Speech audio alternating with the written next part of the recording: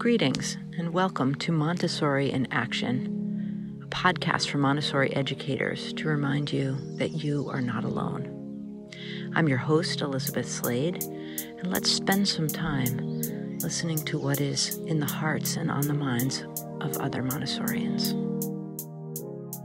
Our guests today are three Montessori educators working in 3 to 6 classrooms in public Montessori schools. They are from 3 different schools in 3 different states and had not met or spoken prior to the conversation you're about to hear. The topic for discussion is how young children are re-entering school this year following the disruptions of the pandemic and what these 3 educators are doing to support them. Kiana Artis is a lead guide at Moore Montessori Community School in Southern Pines, North Carolina, a charter school that opened its doors in 2018, with Kiana as one of the founding members of the school. Kenitria Doolin is a lead guide at Lake Ridge Elementary School, a district school in Cedar Hills, Texas, that she was instrumental in starting. And Nora O'Brien is the lead guide at Oscar Mayer Montessori School, a district school in Chicago Public Schools in Illinois, and she was also there at the forefront in the beginning of that program. So welcome to our guests, Kiana, Kenitria, and Nora.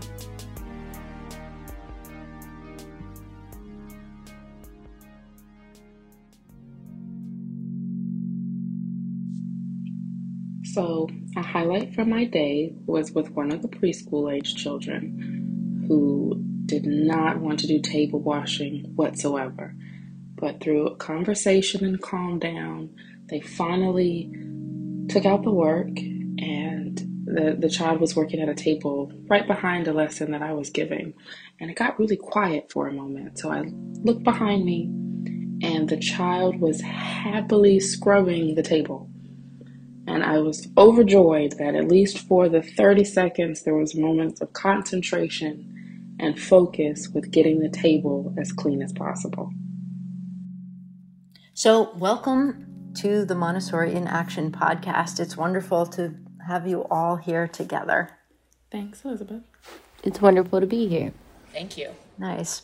So since you are just meeting each other for the first time in order to record this podcast, I was hoping we could open the conversation by having you introduce yourselves to each other and to our listeners. And Kiana, will you start? Sure. My name's Kiana Artis. I live and work in the Southern Pines, North Carolina area at Moore Montessori Community School. I'm the primary guide and curriculum chair there, and have been with the school since its founding year about 4 years ago. Nora, tell me about yourself. Well, I teach at a Chicago public school, Montessori. I have been at this school for 14 years. The program is 15 years old, so I was there from the beginning, more or less. And prior to that, I taught Montessori for 10 years plus in the Chicago area, also Atlanta and San Diego. So it's been a long journey, and I'm also a Montessori child, starting in parent-infant. So it's kind of always been part of my life. So it's really been fun to be now part of public Montessori, which is, I think, very important and valuable. So I'm happy to be here. Kenitria, do you want to share a little bit about yourself? Absolutely. My name's Kenitria. I'm a primary Montessori guide in Cedar Hill. This is my 3rd year as a Montessori guide. I have over 10 years of experience with working with small children, and I'm currently getting ready to graduate with my master's in urban education from SMU University. Wonderful. Thank you, all 3 of you, for being here and sharing a little bit about your experience. Our topic of the conversation today is about the experience of working in a 3 to 6 public Montessori program, welcoming children every day who have been impacted by the COVID pandemic, and wanting to kick the conversation off by asking, what are you noticing about that? And how does that make this year different from other years you've taught? Good question. So last year, the Chicago Public Schools started the school year remote, and we stayed remote all the way until the end of the middle of February. We came back into the building. And interesting, our class size was really small last year. We had very few pre-K students because parents really felt like it was going to be hard if our program was remote. So our pre-K enrollment, like in the 3 to 6 classroom, was down, and we had a lot of kindergartners, but not a lot of pre-K students. We had 88 students registered, and we had 16 report for school at the start of the remote school year. And so now this school year, we are back in person, but really at Myers, since our program's pretty well established, we've had attrition where we have our younger students become our kindergartners. And so we don't have that this year, so that's something starting off this school year. I have a room of 25 kids, and they're all brand new. So it's having like a brand new class of students to Montessori. So that's been one of the most unique parts of the school year compared to any other year at Oscar Mayer for me. Just having new kids who they don't have a shared history of being in a community together or being in the Montessori environment. So, it's a new starting place, pandemic and students that are new to our program. Right. Is that true for the two of you as well, that you have a new group? Yes. For the most part, I do have a new group. Last year, we were in person, but it was an adjusted alternating schedule. And for the primary environments in particular, there were all kindergarten age groups, and then there was one primary guide who had just the pre-K3, pre-K4 children. And for their work cycle, they would be predominantly outside. So they had an outdoor working space, and they took Montessori materials out there for their lessons. With that, I noticed that there was a lot of social need, but also the enforcement of us having to maintain safety. So the social distancing was in place, and they got adjusted to that when I had just kindergarten age children. I think I had about 10. I would have about 10 in the mornings, and then a different group of 10 children in the afternoons. And so they had become accustomed to the social distancing spacing, and we had that plan up until about spring break of last year, and then they were able to transition into full day. That was a bit of an adjustment as well, because they had been accustomed to leaving at a certain time or arriving at a certain time prior to that. But what was nice is with them being able to be a little bit closer together in the classroom and developing like partnerships and collaborating with others, they developed friendships, and they had a little bit more of that social need met because they could work harmoniously together. So this year, I also have practically a brand new children in my space. It's 25 children in the mornings at our school. The preschoolers leave before lunch, so they have half day. And the social need is still there. And with the kindergarten children, they absolutely love the partnerships or the small groups that they can foster and practice different activities together. So what are you all noticing as some of the components of this year that make this year unique? You've shared sort of the unique grouping that you have. And Kiana, you started talking a little bit about the social need of the older children to connect with each other. What else are you aware of, Nora? I agree on that social need part for sure.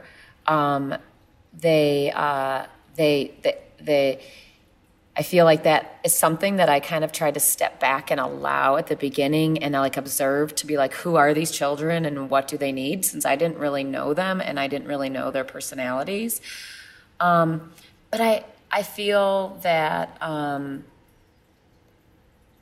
there's things that I think they need, and then there's things that they're showing me they need. So that social component is definitely something they're showing me they need.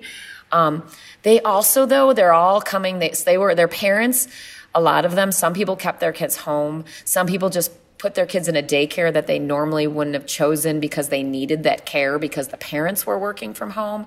So they all have such a different experience that they're walking through the door with. And it's really, for me, like getting to know them and honoring that experience. Like, you've had an experience before you came in here, and it isn't just you don't know Montessori. Like, you've done some learning, and you've had these experiences. COVID being the kind of like the catalyst that drove many of their experiences. But they're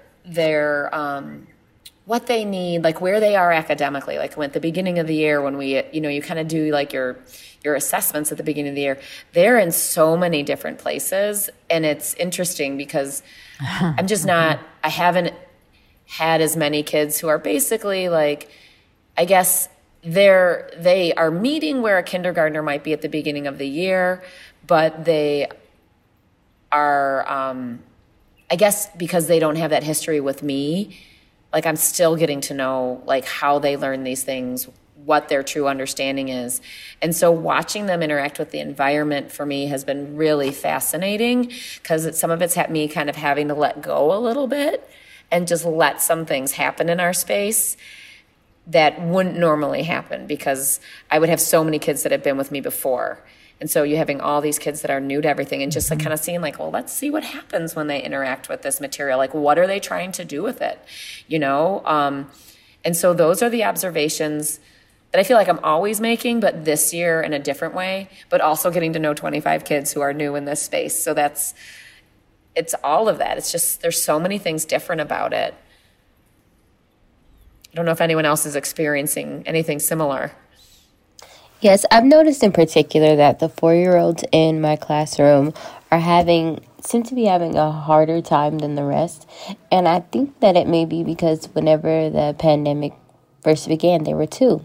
And we all know that around 2 years old is when they develop a lot of the social skills and things that are necessary to function as a social person in society are really beginning to develop. And I know, because I'm a parent, I know that 2020 was very, very stressful. And I know that it was very, very stressful for parents. And I can say that, I was guilty of, sitting my children down and allowing them to watch technology while I processed what was going on around them. So I am thinking that the 4-year-olds kind of suffered from this as well. Mm-hmm. Well, it's interesting that you bring up your 4-year-olds. Half their life was in a pandemic, right?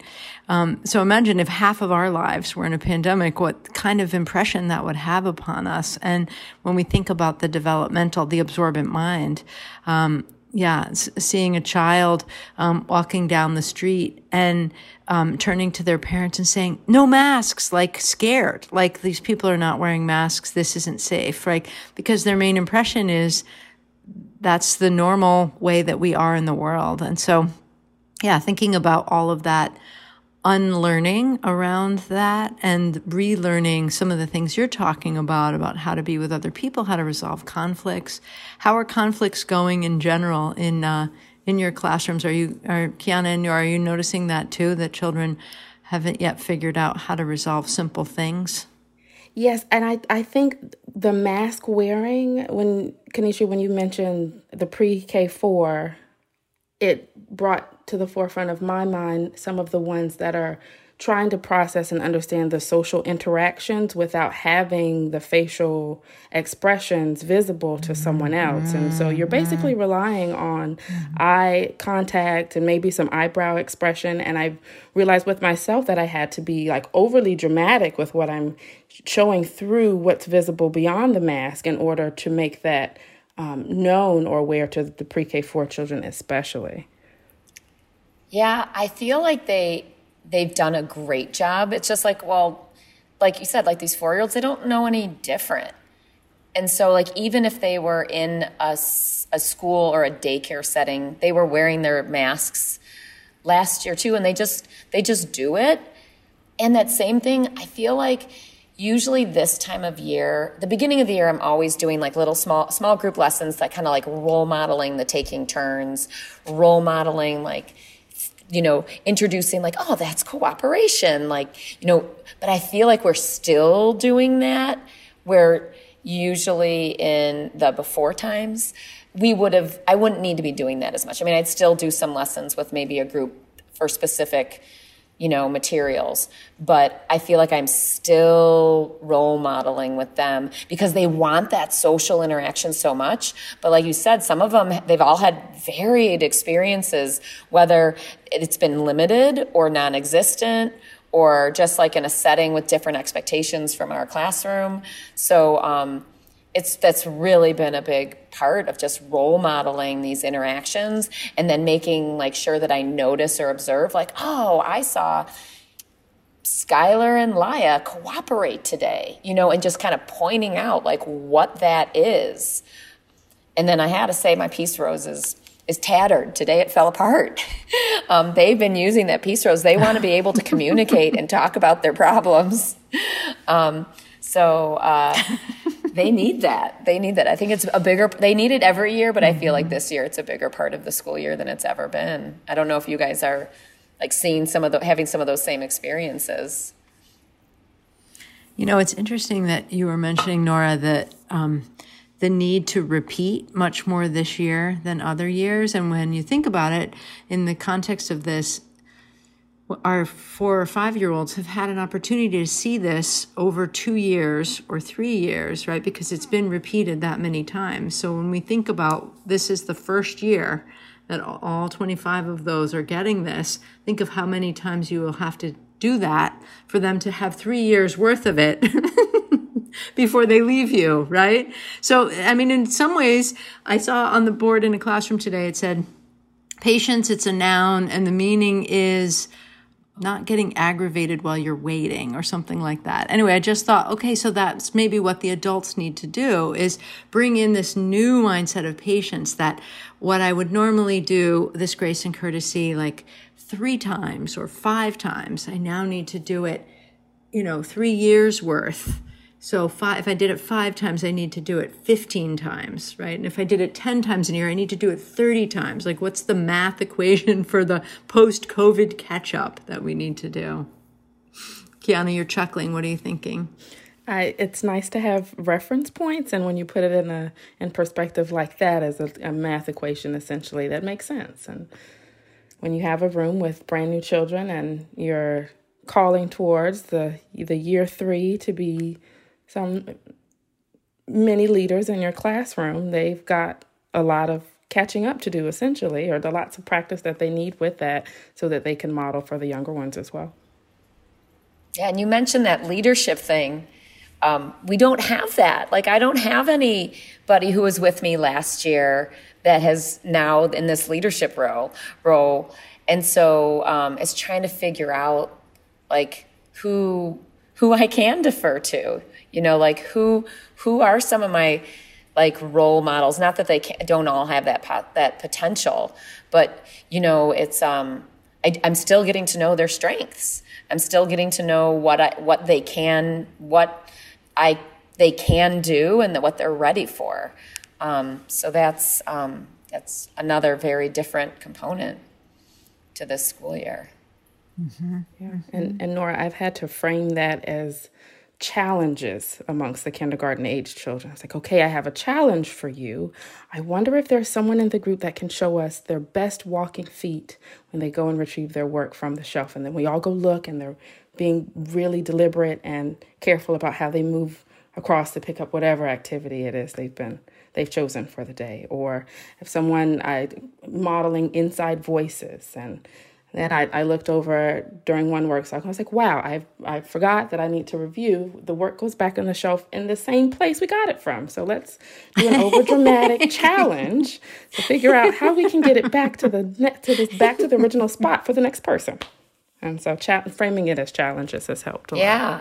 My assistant today was leading a lesson. And when we were talking about like facial expressions, we were talking about recognizing someone's feelings or emotions, but with a mask on. And right before she started the lesson, she asked me if she needed to review like some of like our, just like some of the, before we do these lessons, like the skills. And I was like, oh, every time. We need to review them every time. We cannot take for granted that these are established just yet. I mean, and I'm in the habit of doing it all year long kind of anyway, because I've been doing this for so long that I naturally review things. But I was like, oh, we need to review. And it's good for them because they want to feel like experts. So if you give them that opportunity to feel like an expert, because so many things are still so new to them. You know, there's still things on the shelf that nobody has touched yet this year. You know, so like so many things are new that you know, give them those opportunities to show what they can do. Like what you're saying, like, oh, who can use their best feet? They're all like, oh my gosh, I can do it. So you guys are winding this conversation beautifully into my next question, which is to really be sharing what are some of the things that you have been doing to support children with this transition back into full Montessori school days and multi-age grouping with the challenges in mind. Kenitria, what's coming up for you? Oh, I'm so glad you asked that. So, you know, because I felt that the children have needed to connect and kind of needed a sense of purpose, I have come up with several different projects for them to kind of focus on. This summer, I partnered with a nonprofit called Bridges Safe House, and I decided that my class could help. So the whole idea behind this nonprofit is, for them to help. They help mothers who are in need. And so in our practical life work, our children are working to make blankets to give to the babies of the mothers in need. And so I feel like that's really connected them to the world around them, because we got to explain, why mothers may be in need due to COVID and, due to limited resources. So that has really, helped the children in the class to be, really more interested because, a lot of times I feel like we don't share with children what is really happening. And I feel like they really want to know. So that's what I've done. And I feel like it's really working. Nice. How about for you, Kiana? Lots of challenges. They look forward to the challenges, as I had mentioned earlier. It's one way to kind of remind us how we are when we're in the classroom together. And for some of the lessons that they've mastered at this point, I would give them special permission to give a friend a lesson as long as they're ready for it. So they know to come over to me and they ask, okay, this person really wants a lesson. Can I give a lesson on Spindlebox to this person? And when they have my permission, they know that they can go over. And it's nice to observe that lesson happening and to hear them reviewing the dialogue that they've heard me say to kind of help not only for them, I guess, to understand that, I can also get help and feedback from a friend in a way that's appropriate in our classroom and it can still keep you on task. I love that you said that because I've just been allowing, giving myself permission to do that more. And so this week, it's taken a while for us to really get the golden beads going in our room. Because again, there's no history. No one was doing the intro tray when they were 3. No one was watching a kindergartner do the 45 layout. We don't have that. And so one of my kindergartners, he just has a very strong sense of order. So he's been he's figured out this shelf and that there's a sequence and he wants to do what's next and he knows Miss Nora wants him to practice it. And I was showing the 9 tray to other students who hadn't seen it before. And he's like, can I watch?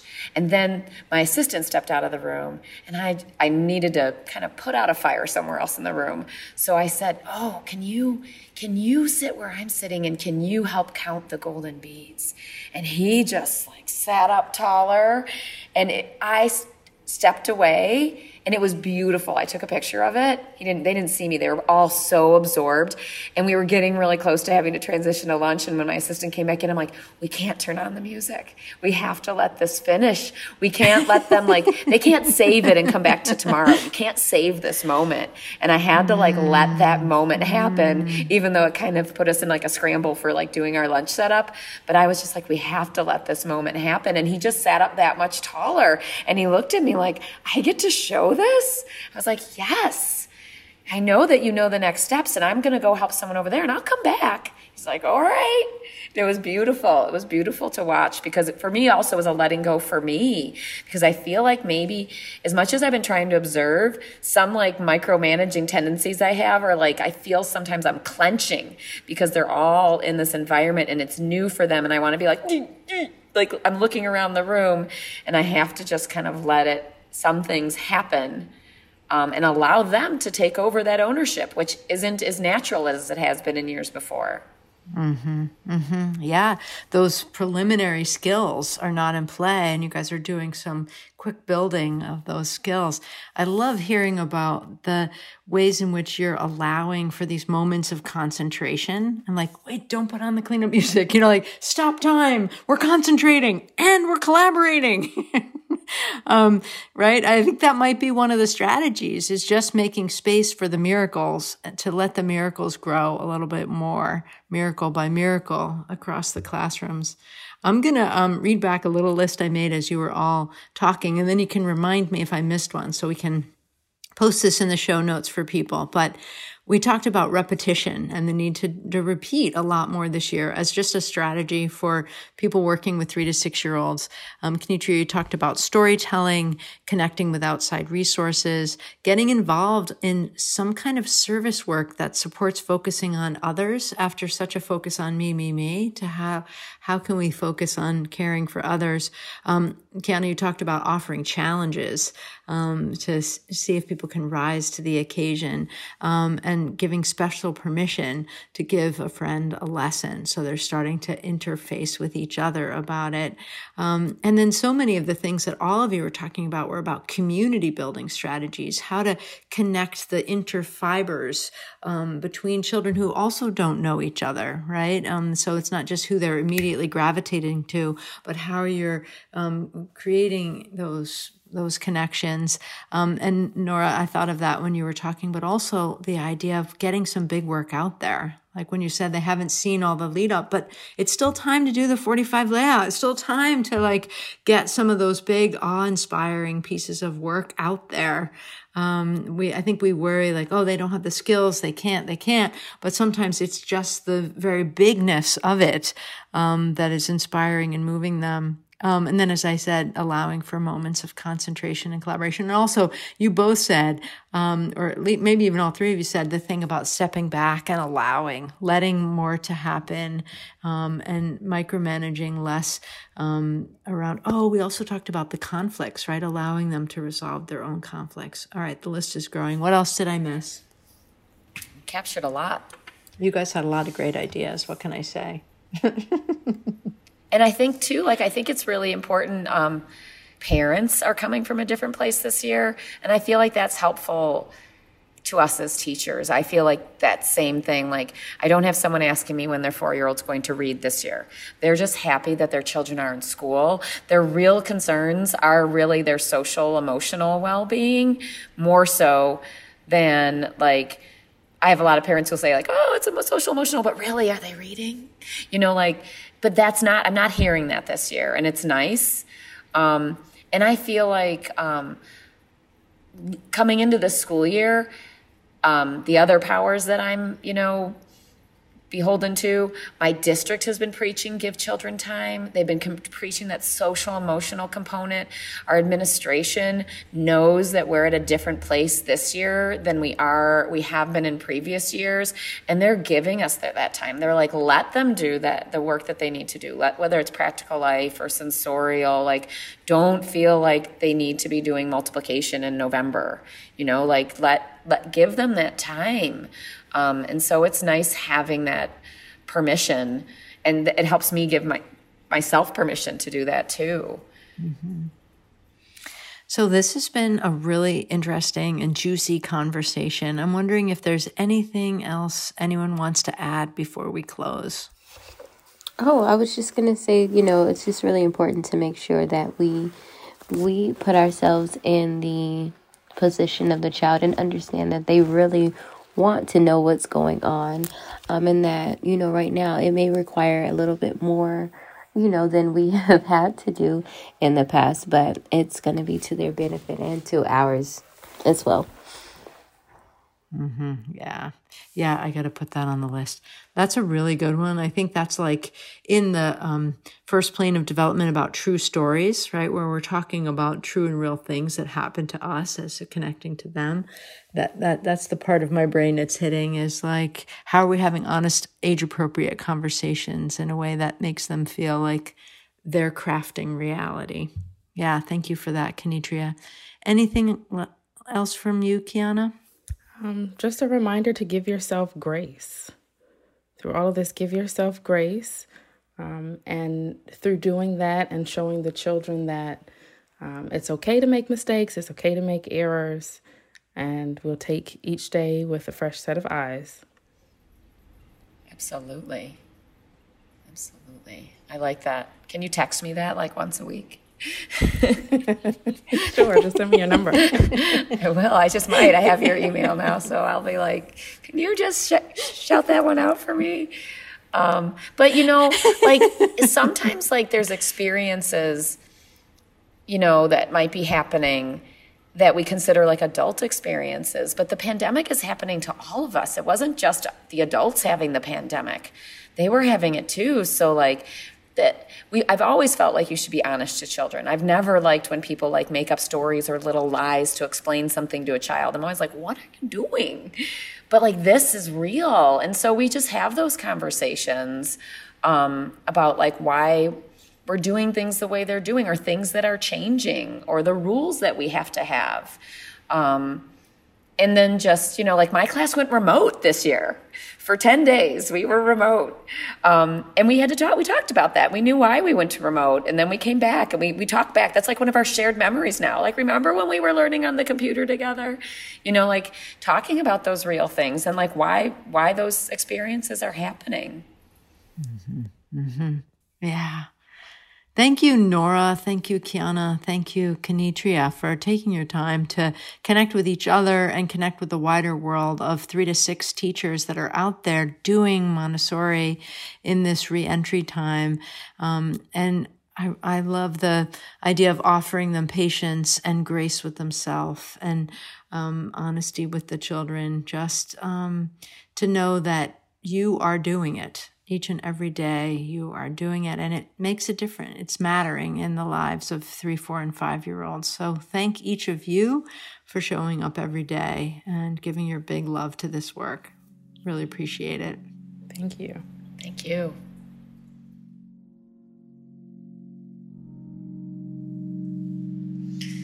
So the highlight of my day today, or a bright moment of my day, was I had a kindergarten student who was working on the map of North America, and he was poking out the large piece of the United States of America with a pushpin.